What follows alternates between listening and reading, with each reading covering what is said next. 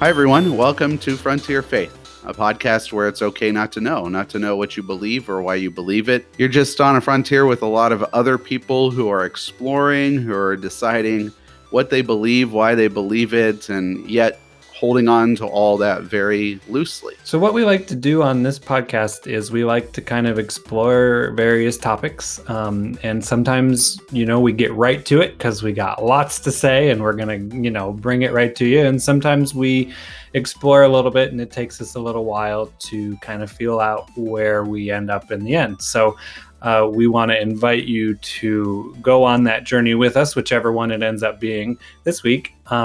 So yeah, stick with us, or whether we're right into it or whether it takes us a little bit to get there. We're glad you're here with us. My name is Nathan Whitaker. My name's Ryan Harris. And today we're going to start looking at some fundamentals of Christianity, at least or so we were told. Yeah, or so we were told. And that is the attributes of God. The attributes of God are numerous, but the three that really get focused on quite a bit are what we could call the omnis: omnipotence, omniscience, and omnipresence. The last one's pretty easy to define. Omnipresence means, omni is just the Latin word for all. So all present, ever present. So God is always around. He is always everywhere. Present. Everywhere. And at all times at the same time. Mm-hmm. He is outside of time almost, is how. So every when, I guess you could say. Every when, yeah. Yeah. So there's that. Omniscience is omni-knowing, is all-knowing. So God knows everything, past, present, and future. He knows the complexity of everything. He knows how the world is put together. He knows what's going to happen, so on and so forth. And omnipotence is all-powerful. And that's why I usually say omnipotent, because it's power. It's a good way to remember. Yeah. So God can do anything God wants to do. Anything from creating the universe to making the daisies sprout in the field to helping me find my keys when I'm late for work. Yeah, exactly. And I think like anything would be, there's limits to that, and we're going to talk about that. But a big limitation, of course, is he can't do evil things. He can't do things against his nature, which we'll probably talk about. Yes. Quote, nature, yes. These three and a lot of other attributes, but specifically these three are some that we want to talk about. Well, actually two of them, omnipotence and omniscience, because these two set up a lot of challenges for modern day theology. And I thought we'd just start by examining why. Why are we talking about this? Why does Ryan and Nate, why do we care about this?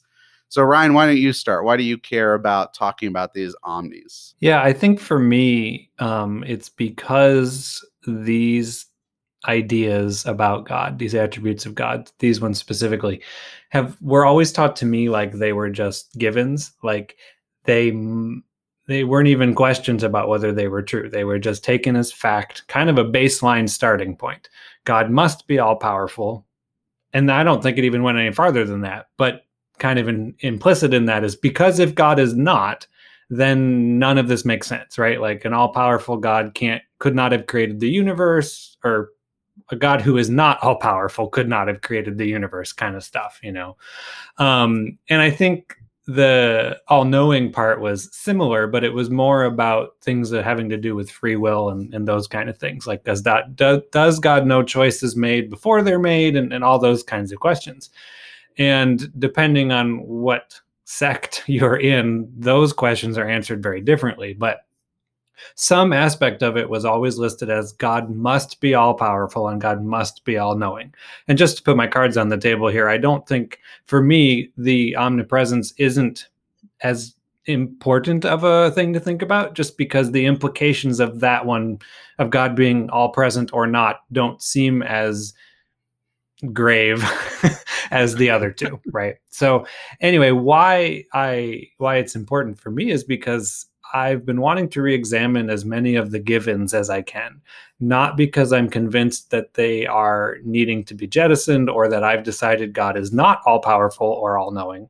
I honestly don't know, but I want to really some of the implications of those were always hand waved away for me, especially the ones that would be viewed of as negative. And so I want to really look at those questions and ask the question. So what if God is, then what? If God is not, then what? Rather than just saying this is the answer because it has to be. Because I think that approach to most things, and especially theology, is problematic. To say the least. Yeah, so that's kind of what brought it up for me. So why is it important for you? I think in the same way, I'm questioning or re-examining givens. For me, I know it comes from a different perspective, and for me, it's almost always philosophy. And one of the things I've shared this story. One of the things that really struck me as odd was the concept of the soul was borrowed from ancient philosophy, from Plato, and it was borrowed from Plato in order to make a theological argument. Aquinas did this, and it was really helpful for what he was talking to Plotinus about, a follower of Plato. And it's interesting because that brought in the concept of the soul, which the New and Old Testament both translate as life, nephesh, and zoe, not the soul. And so whenever I discover something as crucial and fundamental, I wonder, is that something that we've used because it's so handy for us in a particular time, modernism, for example, and maybe we should move on from that? Like, so are the attributes of God really helpful for a certain mindset, for a certain culture, a certain way of thinking? And as you noted, it becomes problematic, and it is becoming problematic for us right now. And maybe it's time to say, hey, that was really helpful for us at some point, but it's not really helpful anymore. And I'm just curious if that's where we are right now. And that's why, for me, asking those questions is really important. Yeah, I think I'm kind of wondering, and it may not be this clearly, between the two, but I wonder, are these things a pillar or are they a crutch? So like, as I've been taught them, do we need them to stay that way, or are they that way because we've said, well, if we can't, the whole house of cards collapses? And if that's the case, there's a problem, because it shouldn't be a house of cards, right? Right, yeah. something firm foundation. So anyway, so just kind of looking at that. And I don't expect that at the end of this episode, I'll be like, God is or God isn't, because I think looking at it that way is sort of maybe what got us into this mess in the first place. But I do think but that doesn't mean that we can't look at it seriously and ask some of these questions that we're probably going to ask, and just kind of ponder implications of whatever comes up. And I think that's one of our goals with this podcast, is to do that with whatever topics we're talking about. Is, if it makes us uncomfortable, it might be because we've gone wrong somewhere, or it might be because we're actually getting to the things that really need to be addressed. Mm-hmm. And so, let's just see what happens and see where it goes, and trust that God's not fragile, in the sense that, God's like, oh, don't talk about that. Don't go there. You might get somewhere bad. Like, God can handle it. So, let's put on our big boy or big girl pants, or whatever it is, and just see what happens.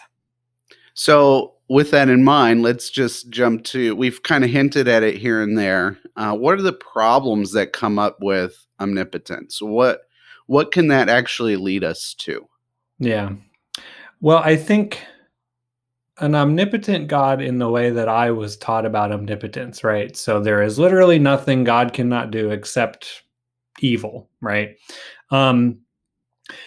It can create a God who is distant at best, and at worst,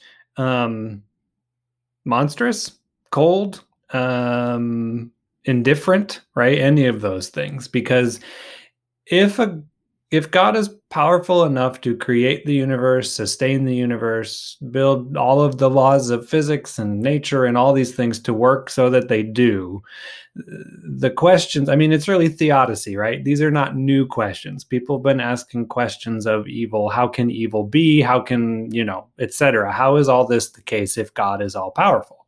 Because if God is good, and we're told that God is good, then why do bad things happen with the frequency and the severity that they do, right? We're not talking about, I got a flat tire here. We're talking about children with bone cancer, genocide, etc.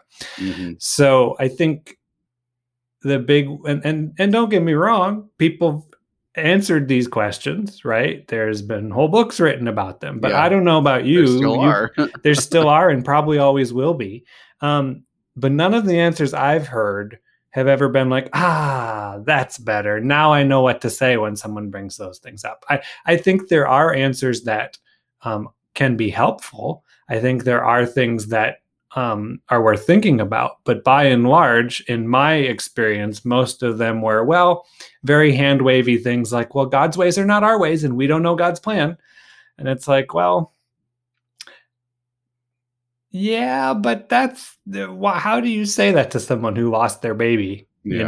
Like people say it, they do, but they shouldn't. So anyway, I don't know, like those kinds of things are the things that come up for me. Let's because I think you separated the reasons why omnipotence can be horrifying into two categories, which would be God is either indifferent or distant, or God is a monster. Right. Indifferent is the best case scenario, it would seem. Right. You could make the case that an indifferent God is the best we could hope for if God is all powerful and chooses not to make things better. Right? Yeah. The image I always think of about the indifferent God is the watchmaker. It's kind of like in apologetics. It's somebody who sets up the watch to run, and then it kind of runs. So he's all powerful to make things run and go on its way, but he's kind of detached and not really interested. Even when it breaks or when it shows disrepair, the watchmaker doesn't go back. It just kind of lets the watch run and run and run. Is that kind of what you think of when it comes to indifference? Yeah, I mean, that's that classic deist view, right? Now, right. I'm not saying people who believe that God is all powerful are deists, or that's not what I mean. And there are much more sophisticated arguments that can be brought up than just, God's ways are not our ways. Sure. But I've never heard one or been exposed to one that was like, okay, that's why bone cancer is all right. Right. Yeah. And it's I think the reason why that's so problematic, if I were to be so bold, is because it bothers us as human beings. Why wouldn't it bother God? Right. I think that's especially if God is love and God feels everything we feel and all of these things, especially through Christ. Right. If Christ is our great high priest and is a man, a human being, all these kinds of things, then the questions are like, come on. Right. Yeah, especially in my case, coming from a world that has a lot of space and believes very firmly in things like divine healing. Okay, so believes that God can miraculously heal people's bodies of illness or, make miracles happen that somehow benefit people. Well, if God can do that, why doesn't God do that? Like, what's special about Maud that she gets it, but Fred is just shit out of luck? Right. Yeah. And that's usually where we don't know God's will stuff comes in. But like the system is my system that I came from was set up for those kinds of things. But then, so why? Right. Yeah. Okay. So that's the indifference. I imagine the God being a monster would be the framing of all power, omnipotence, by saying, God has the power, but he chooses not to do something, right? Well, that's usually how I've heard of the problem of God being a monster. Yeah, it's usually that, and it's usually something along the lines of the clumsy ones are, like I said, we don't know God's plans or will or whatever. I think the better ones are something along the lines of, well, God is working things out in ways we can't see, or something to do about leading to the eschaton and the completion of all things, those kinds of things. Like, those are better answers. But when I see the person with metastatic bone cancer who's in so much pain that the painkillers of the strongest kind don't help anymore, like, I did not tell her, well, just wait till the eschaton when you know what I mean, right? Yeah. So those kinds of things, I think. Okay, so God is either indifferent because he set things up, or, there's lots of becauses, but one of the ways would be because he set things up and he's kind of a detached God outside of Jesus, of course, in the Christian tradition. The deist one would just say, well, he's gone and that's it. You see him when you die, maybe. Yeah, this is a tempest in a teapot because it doesn't matter, right?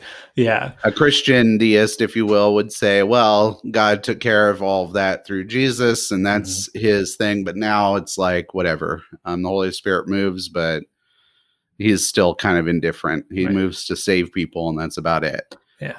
Just to clarify, by the way, I'm not, and I don't think Nate is either, I'm not saying that these questions I'm bringing up are the ones that I'm like, this is where I'm at because I've thrown out God being all powerful because I believe these things. But it's more that these are the things that come up and I'm having trouble just dismissing them like I used to. Yeah. Yeah. It's such a common thing in Christian circles to dismiss these things because I mean, they're hard. I mean, most people don't enjoy thinking these things through. Well, I don't either, Yeah.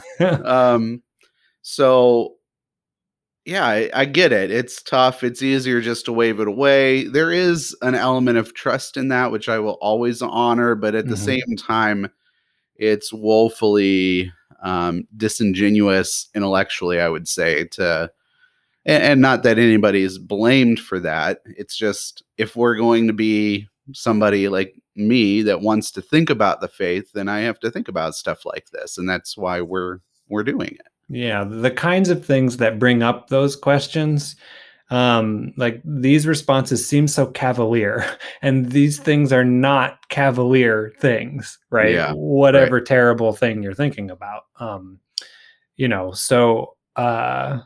Yeah, I think, to be fair, also, there is an element of whenever we're talking about God, we're stumbling in the dark. And, there isn't a quality of God where we're not going to figure all of these things out. And that's fair, right? Like I said, that might be shades of that might be some of the better approaches to this kind of question, these kinds of questions. I think of Job. That's where Job really is. A lot. I actually preached on Job today, and I've been thinking about that a lot in the midst of this conversation we were going to have. Job is used differently than it's written. It's used to shame people not to think about stuff and not to question God. But really what God does there is remind Job, hey, you're a human being, one single human being in a time and place of my choosing, if you will. And just remember that, right? There's complexity and challenge with it and all that. And I think there's just wisdom in recognizing that, which is why it's there. It's Solomon and his wisdom literature. It's reminding us that, hey, a lot of this is beyond our pay grade, if you will. However, it doesn't mean that there's not implications and not worth thinking about it. Right. So I think that's where the line is for me is, okay, we can still think about it, recognizing that we're human beings, as you just did, but that doesn't stop us from thinking about it. It just flavors how we think about it, I'd say. Yeah. So we've got, by the way, I'm tracking with you. I think most people who are listening are tracking with you. That's probably the main problems with omnipotence is like, well, when you run into theodicies, it's always going to be the case. Like when you run into evil, why? Most of you have probably heard someone who's not a Christian say, well, I just can't get on board because, right? And we all, growing up, I was like, okay, I gotta find the answer so I can answer that. And well, spoiler, I never did. Yeah. Okay. So as we're just playing with this, we've named kind of the problem with omnipotence. Some would say that we can just throw out omnipotence altogether, that you don't need it. And we're going to tackle that specific question in a bit. But I'm curious, what would be the problem with having power gone from God, or our Mm. concept of God altogether? Yeah, I mean, the reason even with all those things I brought up that I'm really trying to wrestle with, the reason I still struggle to totally abandon the idea of an all-powerful God is because I don't know that that's better, in the sense that do I mean, what are the implications of a God who is not able to do those kinds of things, right? So, especially since I've had experiences or heard stories or seen things that it sure seems like God is, if not all powerful, close enough for government work, right? Um, and Yeah. so, like, if God is not all powerful in the way that we were taught, does that mean that there's no hope for? I mean, you know, Yeah. for a lot of us. And how do things like the incarnation work if God's not all powerful? I mean, clearly there'd still be something about God that is much higher than human beings, but it seems to diminish a lot of those things too. God is great, but God is not like, greatest or whatever. And that seems to bring up implications for those kinds of things. And like, do I'm just not convinced that the system where God can't intervene or where God is not powerful enough to affect change on these kinds of things we brought up, like, that's equally depressing, I think. Hmm. Especially since, it's one thing to talk about, say, one person having horrible cancer. It's another thing to talk about redemption of large systems and things throughout history. And I just wonder how that works if God is not all powerful. I mean, I guess you could say God is powerful enough to do those things. Yeah. But that too, I mean, it's just like, well, what does that mean? Right? Like, Yeah. I try to avoid zero sum games or all or nothings, but I wonder, maybe this one is, maybe it's not. I don't know. Well, what do you think about that? What are the implications for you of, if God's not all powerful, what are some things that come up for you? Yeah, I think this is an interesting difference between you and I. And we've touched on this every once in a while, that power is a big part of your theology, or at least the one Hmm. you grew up with. Hmm. And for us, it's really not. Like, we don't focus on God's power too much outside of the power of Christ and the incarnation and the new creation, if you will. I Hmm. think where evangelicalism has kind of snuck into Lutheranism would be then the original creation of Hmm. God creating out of nothing, and that whole thing. So he needs to be all powerful for that. Right. But I think if you kind of give that away just for the sake of argument, then Lutheran theology doesn't seem to be too hung up with powerlessness. See, but I wonder though, and you can tell me if I'm wrong here because, not a Lutheran, but I wonder about, we've said before that a lot of it for you folks is, well, all of it is focused on justification, Yeah. right? Uh-huh. So given how terribly separated human beings are from God because of sin, what does the wrath of God and the forgiveness of God and all of do those have the same effect if God is not all powerful, right? Maybe they do. I don't know. Does that make sense? Um, Yeah. Well, I would say forgiveness would not really be effective, or affected, I don't think, because that's a relational thing. So mm, what Jesus did in that theology of justification is kind of that substitutionary atonement. And so he gives himself up so that our relationship would be healed. You don't need much power to do that outside of the power of the incarnation, if you will. But even there, it was, God gave up his power to become like us. mm, That's Philippians 2. mm, So mm, he lowered himself to be like us, and so we focus on that part more than anything. So I think yeah. when it comes to forgiveness, not so much, but with wrath and hell, if you will, I Hmm. think this is one of those things where I wonder if it's Lutheran or evangelicalism that's debated in our circles and Right. taught, because I think hell and God's anger, again, if I were to be bold and just take a shot at it, I would think that it's more uh, contextualized as a relational thing. Like you choose not to be, or you choose and not choose, because that's another thing entirely. Mhm. But you are either in a right relationship with God or you are not. And hell is simply the consequences of not being in that relationship. It is not an active power from God to damn one person. Yeah. I guess I just wonder because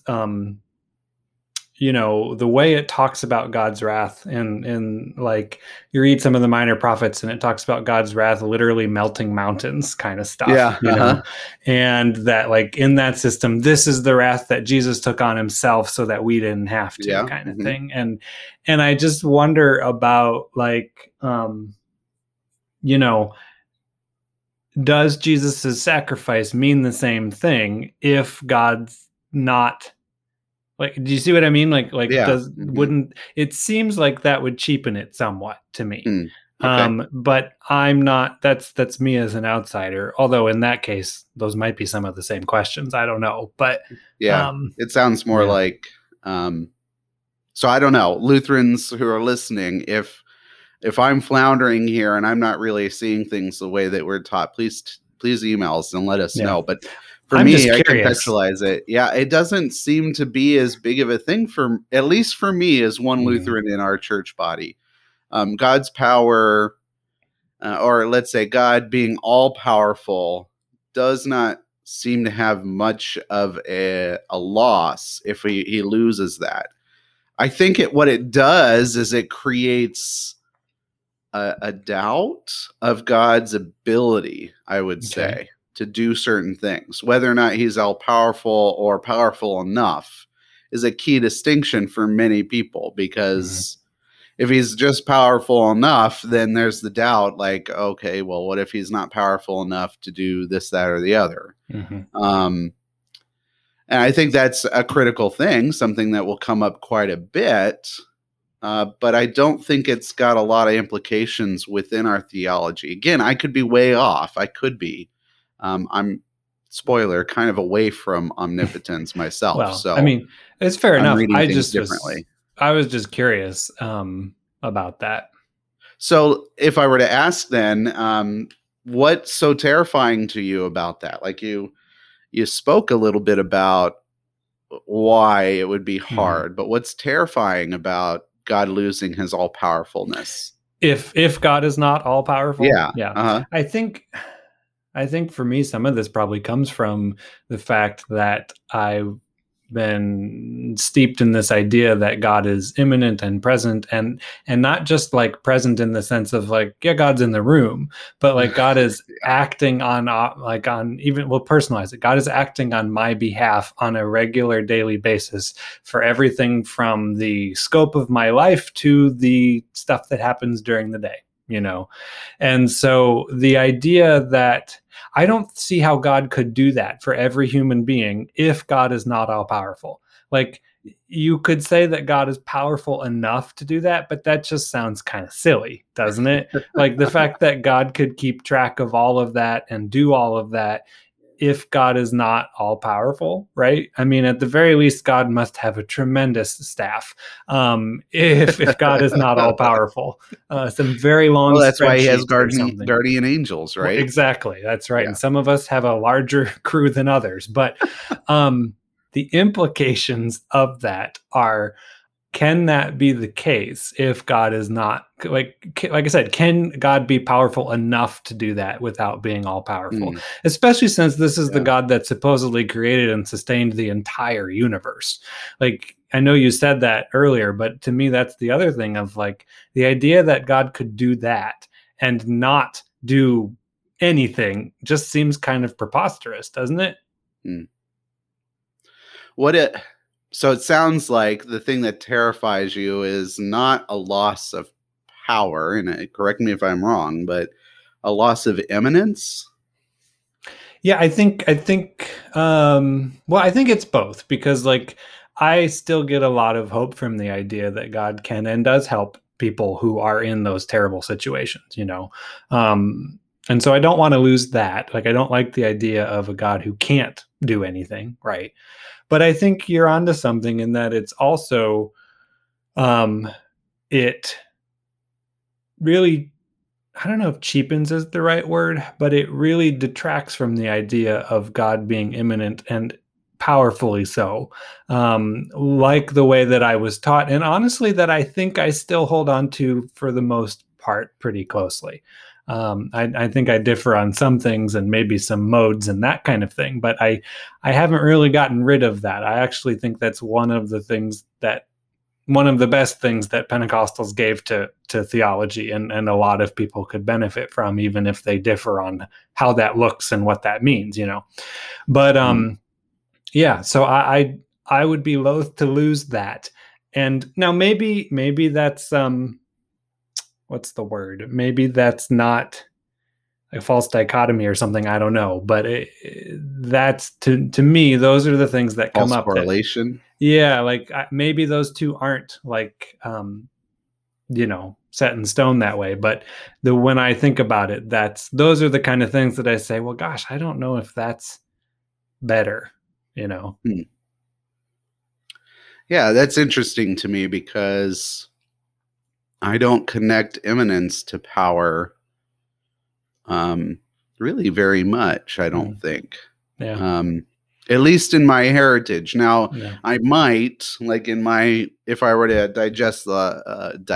if I were to explore the, logic behind my beliefs, it might be there. But yeah, I think that's really fascinating. Since you asked it about me, does that mean for you, like Jesus on the cross kind of loses its impact as well if it's not all Yeah, I don't know. powerful? I don't know. You know, that's another question I've been thinking about. Like, I've already been pretty comfortable with not abandoning the substitutionary atonement entirely, but at the very, really put the brakes on, shall we say? You Yeah. know, if nothing else, really thinking about what else might be going on. You know, that kind of thing. Um, but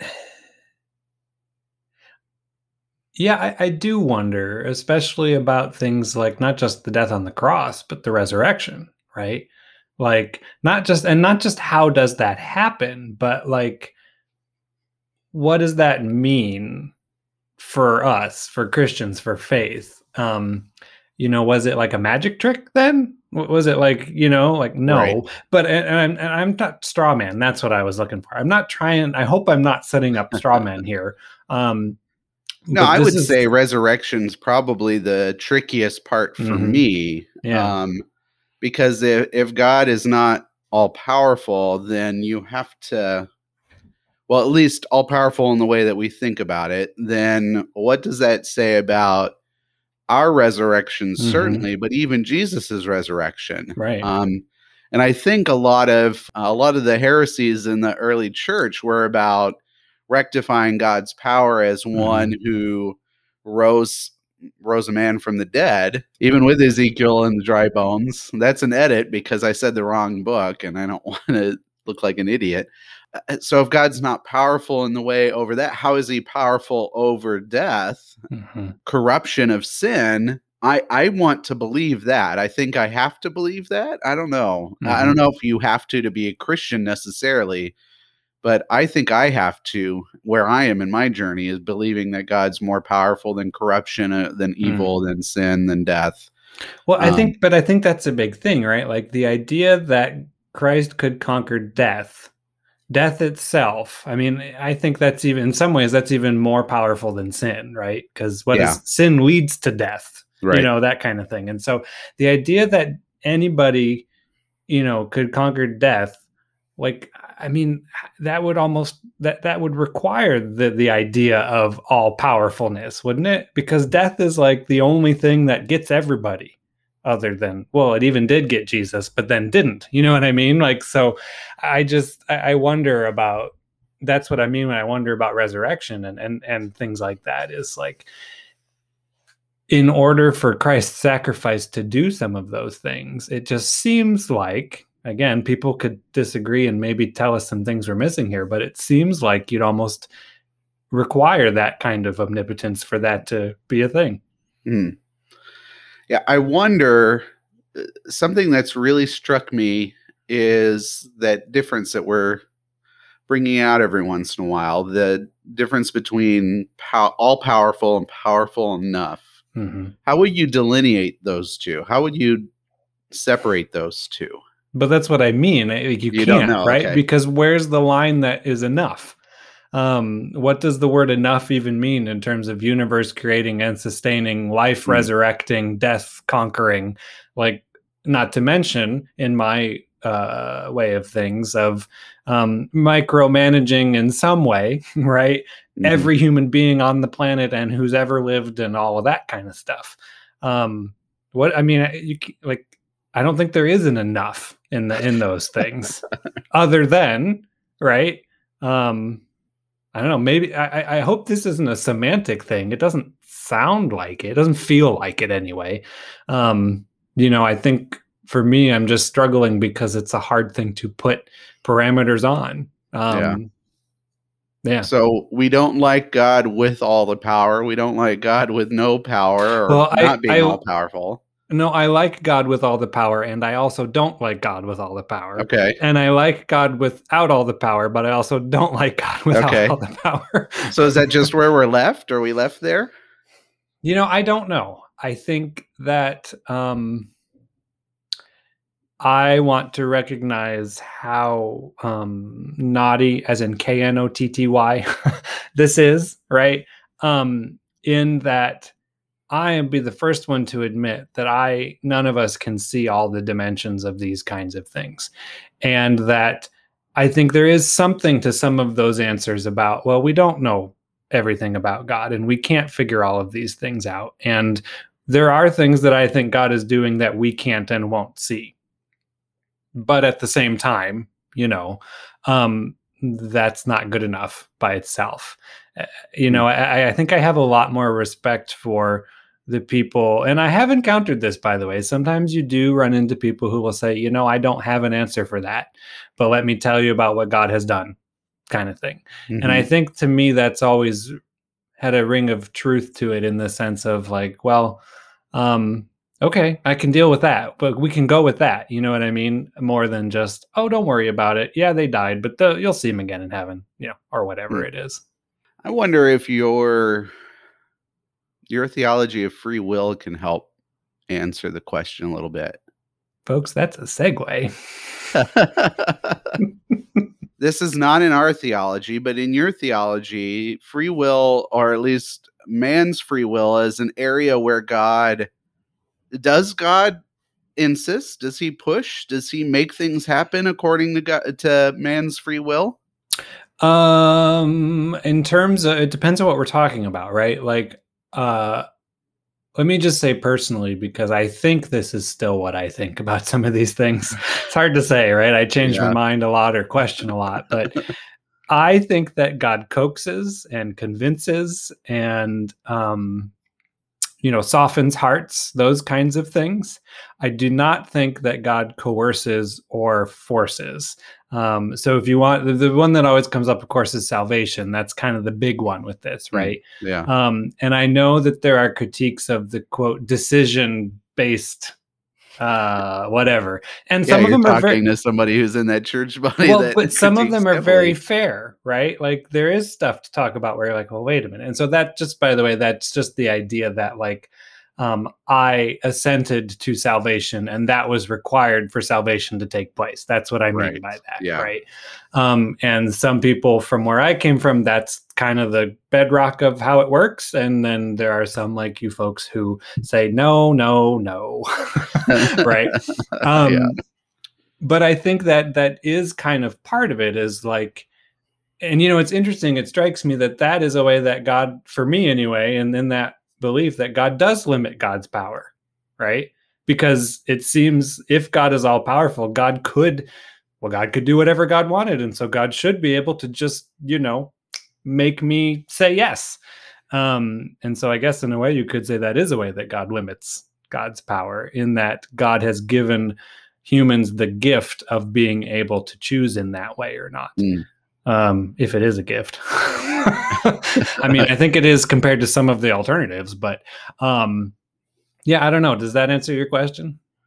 Yeah, it does seem like that's a boundary that God doesn't cross. Right. Free will, or see, I get hung up on free will just like any other good Lutheran.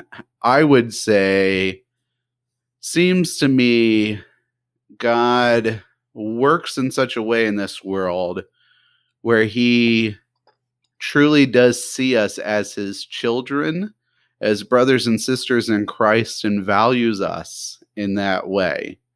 And so I like that word you used. He doesn't seem to be coercive really at all when it comes to that kind of stuff. Creates a lot of questions, but at least he's not except coercive. Maybe in some cases like Pharaoh, but whatever. Yeah. I don't know. You the always answer got to to complicate that, it. Yeah. That's a unique situation though, right? That's right. And not the point. I know. Is God coercive in free will? Your theology would certainly say no. Right.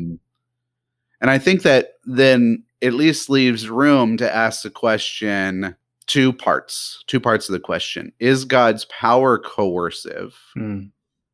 Secondly, if it's not coercive, then is he really all powerful? Well, and so, okay, so like that is an interesting question, right? So if God were to intervene in a way that stops me from doing something I want to do, that seems like a bad coercive, right? On the other hand, if God intervenes and prevents murder, seems like a good thing, but that's also coercive, isn't it? It is, yeah. I mean, God prevents, and so it feels like, well, but that's fine because that's bad, right? And I mean, yes, I agree that murder is bad, but like, is it?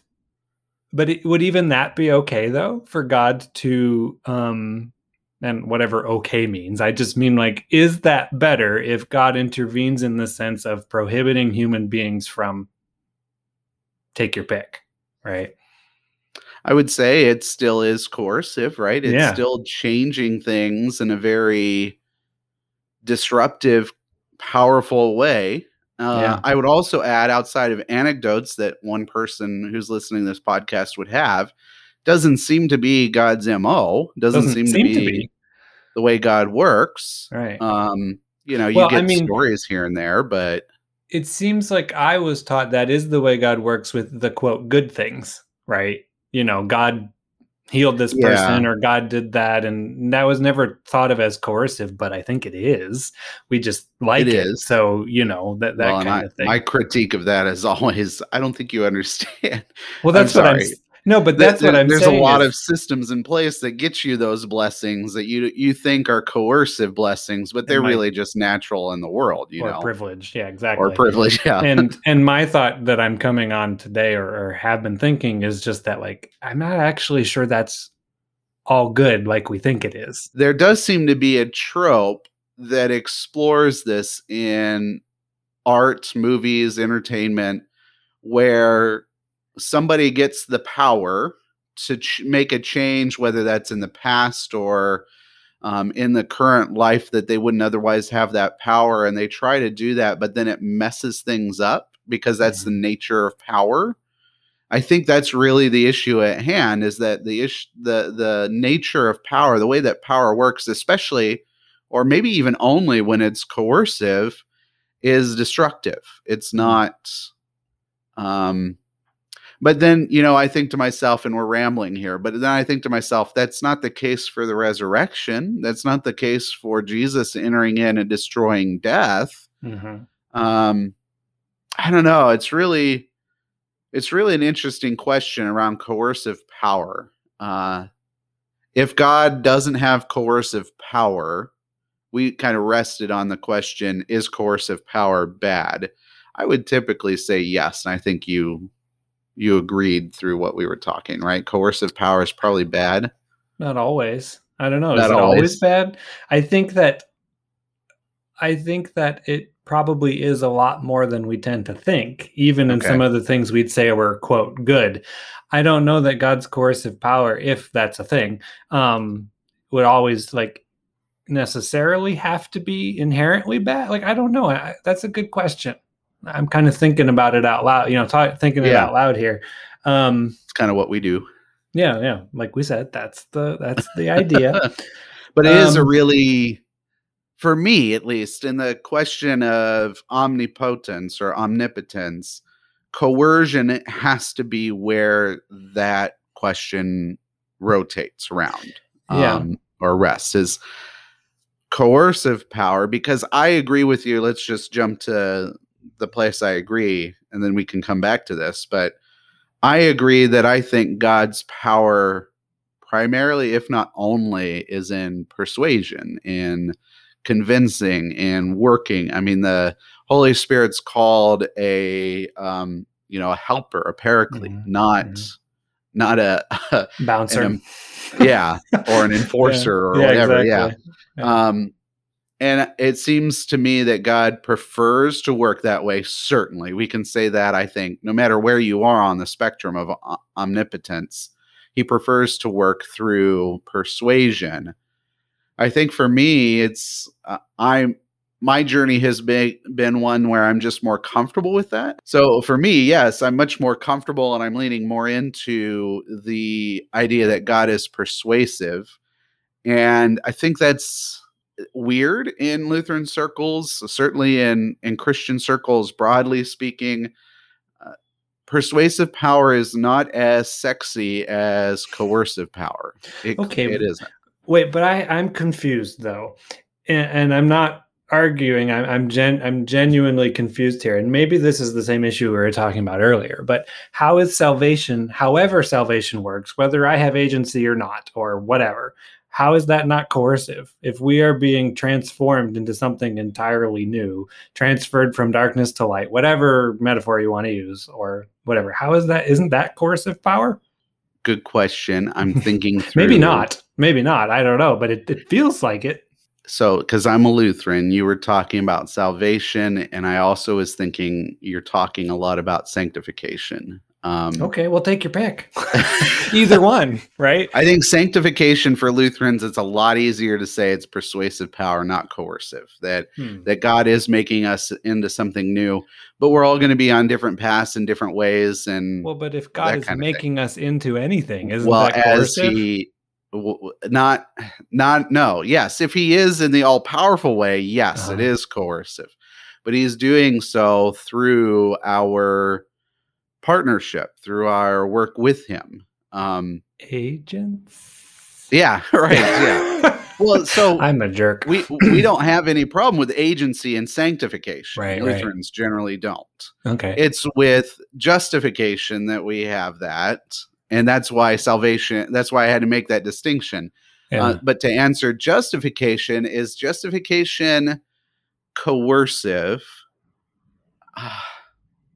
So Martin Luther says something that I say often: not by my own power or strength can I believe in the Lord Jesus Christ or come to him. Mm-hmm. And we have this imagery a lot of the Holy Spirit working through, Paul's image of the watering and planting of the seed, that kind of thing. And Lutherans have this doctrine of means, where the Holy Spirit works through means, whether that's through people, through systems, through whatever. For me, I think that's all very persuasive, right? I think it's let's say a typical Lutheran, unfortunately, a typical Lutheran experience is you're baptized into the church. You are brought up inside the church. You're named a child of God in baptism. And then as you are growing up and you are learning what this all is, God is speaking, he's working through the people, the pastor, the Sunday school teachers, your parents, so on and so forth, and bringing about a fullness of that. The problem with what I just said, however, is the baptism piece, right? And I think that's probably where you're thinking of coercion, is the baptism piece. Especially if you baptize people who aren't assenting to it. Not that they wouldn't. I'm just saying, like, Yeah. that. Yeah. Yeah. It is an interesting question. I don't have an answer. Yeah. I don't either. That wasn't set up to be like, haha, gotcha. It was No, it more of wasn't. just No. like, I don't, and it's It's because it helping me makes, understand more of what coercive power really looks like and where it is in my theology. yeah, it makes me wonder if God does not exercise coercive power sometimes, somehow, some way. Does that mean, and I don't know, but does that mean then that God is that distant, Mm, uninvolved watchmaker type thing? mm. Um, like, is it possible for God to exercise power that is not in some way coercive just by nature of God being God? And I don't know. Then that's why I say I wonder if coercive power is always bad. If Okay. it's from God, Yeah. I mean. Boy, that gives me a lot to think about. Yeah, because my initial thought, as I said, was that coercion is always bad. But maybe, um, yeah, gosh, I don't know. I don't That's know a really either. I tricky really one. don't. Yeah. I would say, like, so the exercise we've done, the theological exercise, is one in the pressure points of where power really matters. Outside of that, that's where I'm more comfortable saying that it's persuasive than coercion. But you're very good at bringing to the conversation those pressure points, which are really important for Well, yeah. understanding omnipotence. And tell me if this is too hand wavy, but I wonder if when it comes to the exercise of power, maybe coercive power is bad every time a human uses it. And I wonder if can we trust God in a way that we can't trust other humans? Mm. Because God is love and God wants our good and God has transferred us from darkness to light, whatever. And I don't know, maybe that's too neat of an answer too. Feels hand wavy. It It does, doesn't it? does. It's just, Yeah. but I mean, but I I get think it there's because something God to is it, there is something to it. but In it's fact, that's not. where Job goes with it, I think, is God shows him everything going on, and the result is, well, you got to trust God. I get that. I really do. Yeah. But it doesn't solve the problem, right? Or it doesn't really Mhm. address the problem very much. It just refocuses our attention onto God rather than on power, which again is fine. I'm okay with that. But when it comes to discussing power, it's still, me, I like to keep us uncomfortable. We need to stay in that discomfort to really not figure it out necessarily, but to um, discover where in the frontier we want to go or head towards. Yeah, and I think for me, this discussion today has illustrated in some ways the absurdity of even talking about this at all. And what I mean is not in the sense of so you shouldn't do it, Yeah. but in the sense of like this is one of those things that's a very Jacob moment, I think, of I'm not Yeah. letting go. And the experience of what's going on is going to change us. But at the same time, like it's not something that you can walk away from and just be like, there, that's done. Right. I mean, Right. Jacob had a limp for the rest of his Right. life and a different name and all that kind of stuff. But yeah, like I don't know. I think it is kind of absurd to talk about it, but not because we shouldn't, but just because we're always going to struggle. Um, because whether God is all powerful or powerful enough or whatever, it's still going to be hard for us to really um I don't know if we're ever going to like wrap it up and say there you go. Yeah. um but we should still work through those questions anyway, because those kind of questions are real people that are being affected, right? Whether it's the individual who's sick or the systemic injustice or the how does God act in my life or your life or the world in general, like all of those things are important, in terms of, at least they seem important to me in terms of faith, like in a personal sense of how God works in us. Yeah. And for the record, I think God does. I just don't know how. I really don't, And it's like, so, is God all powerful? Maybe. Is God not all powerful? Maybe. Like, I really don't know. I really don't Well, know. I love what. So as I said with you, it seems like all powerful is closely connected to immanence. For me, it's got to be baptism, right? And of course, resurrection. Shocker. Yeah, shocker, he says in mouths. Because I really like that. I like that. It does seem like we want power in certain places and yet uncomfortable with it in other places. And there's no clean line for that, which is okay. And that's where I think also it's really important to listen to Job and to the wisdom literature to say, have those questions. God never rebukes Job for asking those questions. He just says, you're a person, right? In the midst of this whole cosmos. Why don't you trust in me and worry about that? And I think there's complete wisdom in that as well, because if you're waiting to solve power, especially God's power, then I don't think you're ever going to get there in this life. Yeah, but at the same time, Job is one of the wisdom books. There's also Ecclesiastes, right? So Right, I mean, yeah. it's yes and. Yeah, right. Uh-huh. Yep. Ecclesiastes encourages us to rest with the why and the vapor of it all. Yeah. Yeah. Proverbs says, here's how it is. And then Job says, except it's not. And then Ecclesiastes says, yeah, but what is anything? Yeah. Yeah, I like that. I think that's a good place to end with omnipotence. Just food for thought, which is kind of what we do here. We're not trying to give any answers. I think this is one of those episodes where you can see we may be thinking about this, but we're not really further. We're not really like saying, oh, we have a hunch this is probably where it is.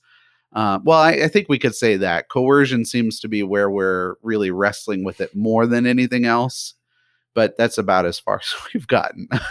Well, and maybe there are ways that or any coercive power isn't necessarily bad. None are springing to mind, but maybe, right? And I think what we would both love to hear is like, what are your thoughts about any of these things? Like, how do you wrestle with God being all powerful or not? Or the theodicy or the, coercive power, whatever, just because I think everybody's own personal lives and experiences, as well as their theology and theological systems, like all of those things, like we ask the same questions about this, but we also ask different questions or the same ones from different angles. And all of those viewpoints are helpful. I think that's why we want as many different viewpoints at the table as we can get. That's why we need men and women and trans people and white people and black people and Asian people and every people, right? Because everybody's going to ask different questions about these things, and they're all helpful in the wrestling with them. I don't know how far to take the wrestling metaphor, but it's a whole bunch of us wrestling, I guess. I don't know. But all of that to say, like, we would be really interested to hear what you think about any of these things.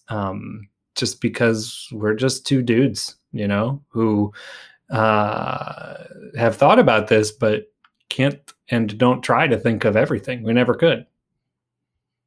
And we're just as lost as anybody else in this frontier. So email us at frontierfaithpodcast@gmail.com and let us know what we're thinking. No, what you're thinking. Yes. And help us in this journey. And we have a Discord, which nobody has joined. I don't know what's wrong with you people. Where are we putting the link that they can? In the show notes. Yeah. Do I need to tell people what Discord is? Is that the problem? Or do you just hate me? I don't understand. I spent all of 40 seconds setting this up. Wow. That escalated quickly from I'm kidding. People don't understand Discord to they must hate Brian. Well, that's usually if bad things happen, it's because I deserve it and I'm worthless. I'm kidding. I've had lots of therapy. That's not true anymore. You've been listening to Job's Friends too much. That's right. I'm hopefully being funny, but we do have a Discord if you'd like to join us. And just because that's a place where we could discuss this kind of stuff kind of ongoing if you want to. And I think we have a link in the, do we have notes for the episodes? Is that where? Yep. It'll be down in the description. So if you want to, if not, I still love you. I promise. And maybe we should start like asking questions on the Discord instead of waiting for people to do it. Maybe there's sections where we can set that up. If you join our Discord, Nate will give you a $500 gift certificate to nowhere. Yeah, no. To our store. Yes, to our store. For all our merch. Yeah, so you can swag. Set up our Discord and you'll get $500 and our merch store. That's right. That's right. Yeah. Listen, folks, we're never going to have a merch store if you don't do this. Okay. We're kidding. You don't have to do this at all, but it's available if you want to. Yeah. So there you go. God is both all powerful and not all powerful and everything in between, because we don't know. And we're exploring that just like we're exploring everything we talk about. And I will say, as someone who always thought that these things were not explorable because they were starting points and you couldn't, there was nothing to even question, I had always been afraid to do so. But I found as I've engaged in things like Nate and I did today, or reading things of people who have done so, it's actually been a lot of relief. It's been liberating. And I really do believe and promise that God can handle it. God's not afraid of these kinds of questions. And I think part of the reason we wrestle with them and wrestle with God like Jacob did is because God touches us. God gives us something out of that experience. And so that's just what we're hopeful that you will do as a result of this, is wrestle with those things. And if maybe not that, maybe something else, I don't know. But like Nate said, let us know what you think. And we're glad that we're all exploring this together. And whether God is all powerful or powerful enough, it will still be okay. I promise. And God will take care of us.